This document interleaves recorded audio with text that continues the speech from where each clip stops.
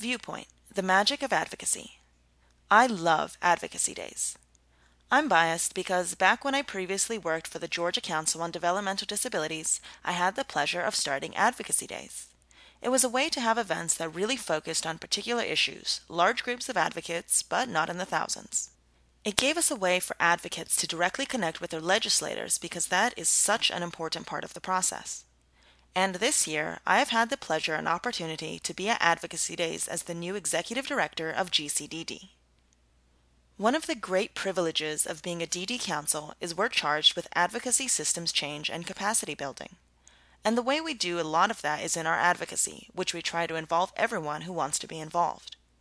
And for GCDD holding this annual event, we're really making the connection or supporting the connection between citizens and legislators. I think this is magical. The 3 advocacy days GCDD hosted this year were fantastic.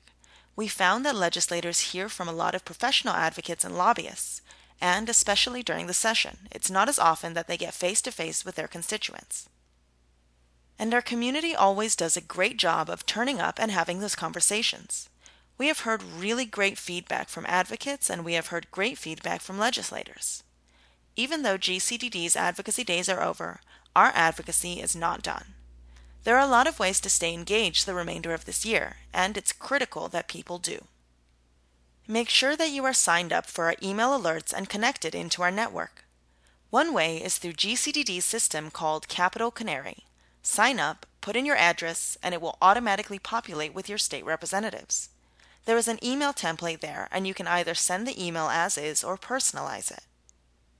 We got a lot of feedback from legislators that they got hundreds of emails collectively last year, and that was a big reason for the 513 waivers. You can also use social media to advocate. We post things on our social media channels all the time. And if you do not have access to social media, you can always just pick up the phone and call your state representative. We always recommend getting to know your legislators in the off-season. It's a little calmer and they are in the community. They live near you or they wouldn't be your legislator. Just working on those individual relationships, writing them on your own and saying, "Hey, I'm your constituent. I want you to know seeing more waivers and higher wages for direct support professionals is very important to me, and here's why."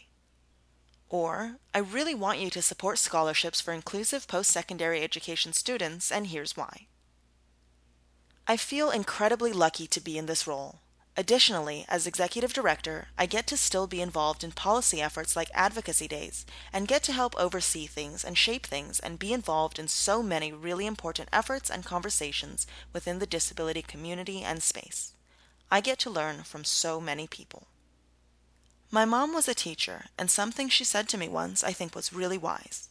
She said, "The leader sets the tone." It's an incredible privilege that I've been able to just set the tone for GCDD and be part of setting the tone for the disability community in Georgia. Darcy Robb, Executive Director, GCDD.